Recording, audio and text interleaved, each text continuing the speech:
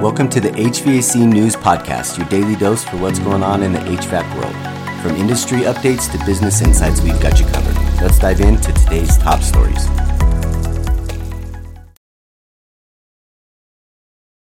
Welcome back to the HVAC News Network, where we'll give you the latest happenings, innovations, and insights from the world of heating, ventilation, and air conditioning.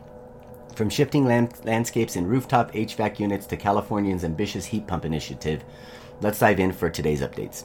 Today, let's start at the top, literally. Rooftop HVAC units are undergoing some dynamic changes driven by construction boom and the need for replacements. Needless to say, the demand is sky high. But what's interesting is the way regulatory and environmental shifts are influencing the market. For instance, the Department of Energy's new efficiency standards are reshaping product offerings, and as the world moves towards more eco-friendly solutions, heat pumps are becoming a hot topic. The message for HVAC pros, as these things change quickly: stay nimble, stay educated, and stay ahead of the curve. Speaking of heat pumps, California is leading the charge with this bold initiative. They aim to install a whopping 6 million electric heat pumps by 2030, and they're not doing it alone.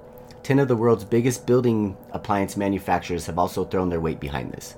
Collaborations like this focus on everything from ramping up manufacturing capacity to ensuring these heat pumps are efficient as possible and eco-friendly. With the robust backing of $1.5 billion in policy directed at reducing energy building emissions, the Golden State is certainly setting the pace. Trust and reliability are the pillars of any business, especially in HVAC. And a recent situation in Aurora brings this topic to light. An HVAC company is currently under investigation, with several customers alleged they paid but did not get service.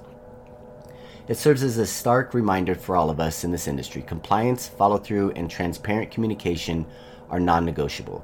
Keeping promises isn't just ethical, it's good business. And last but certainly not least, let's talk about the paperless revolution.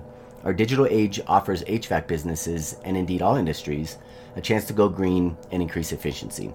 Taking the lead is none other than the IRS.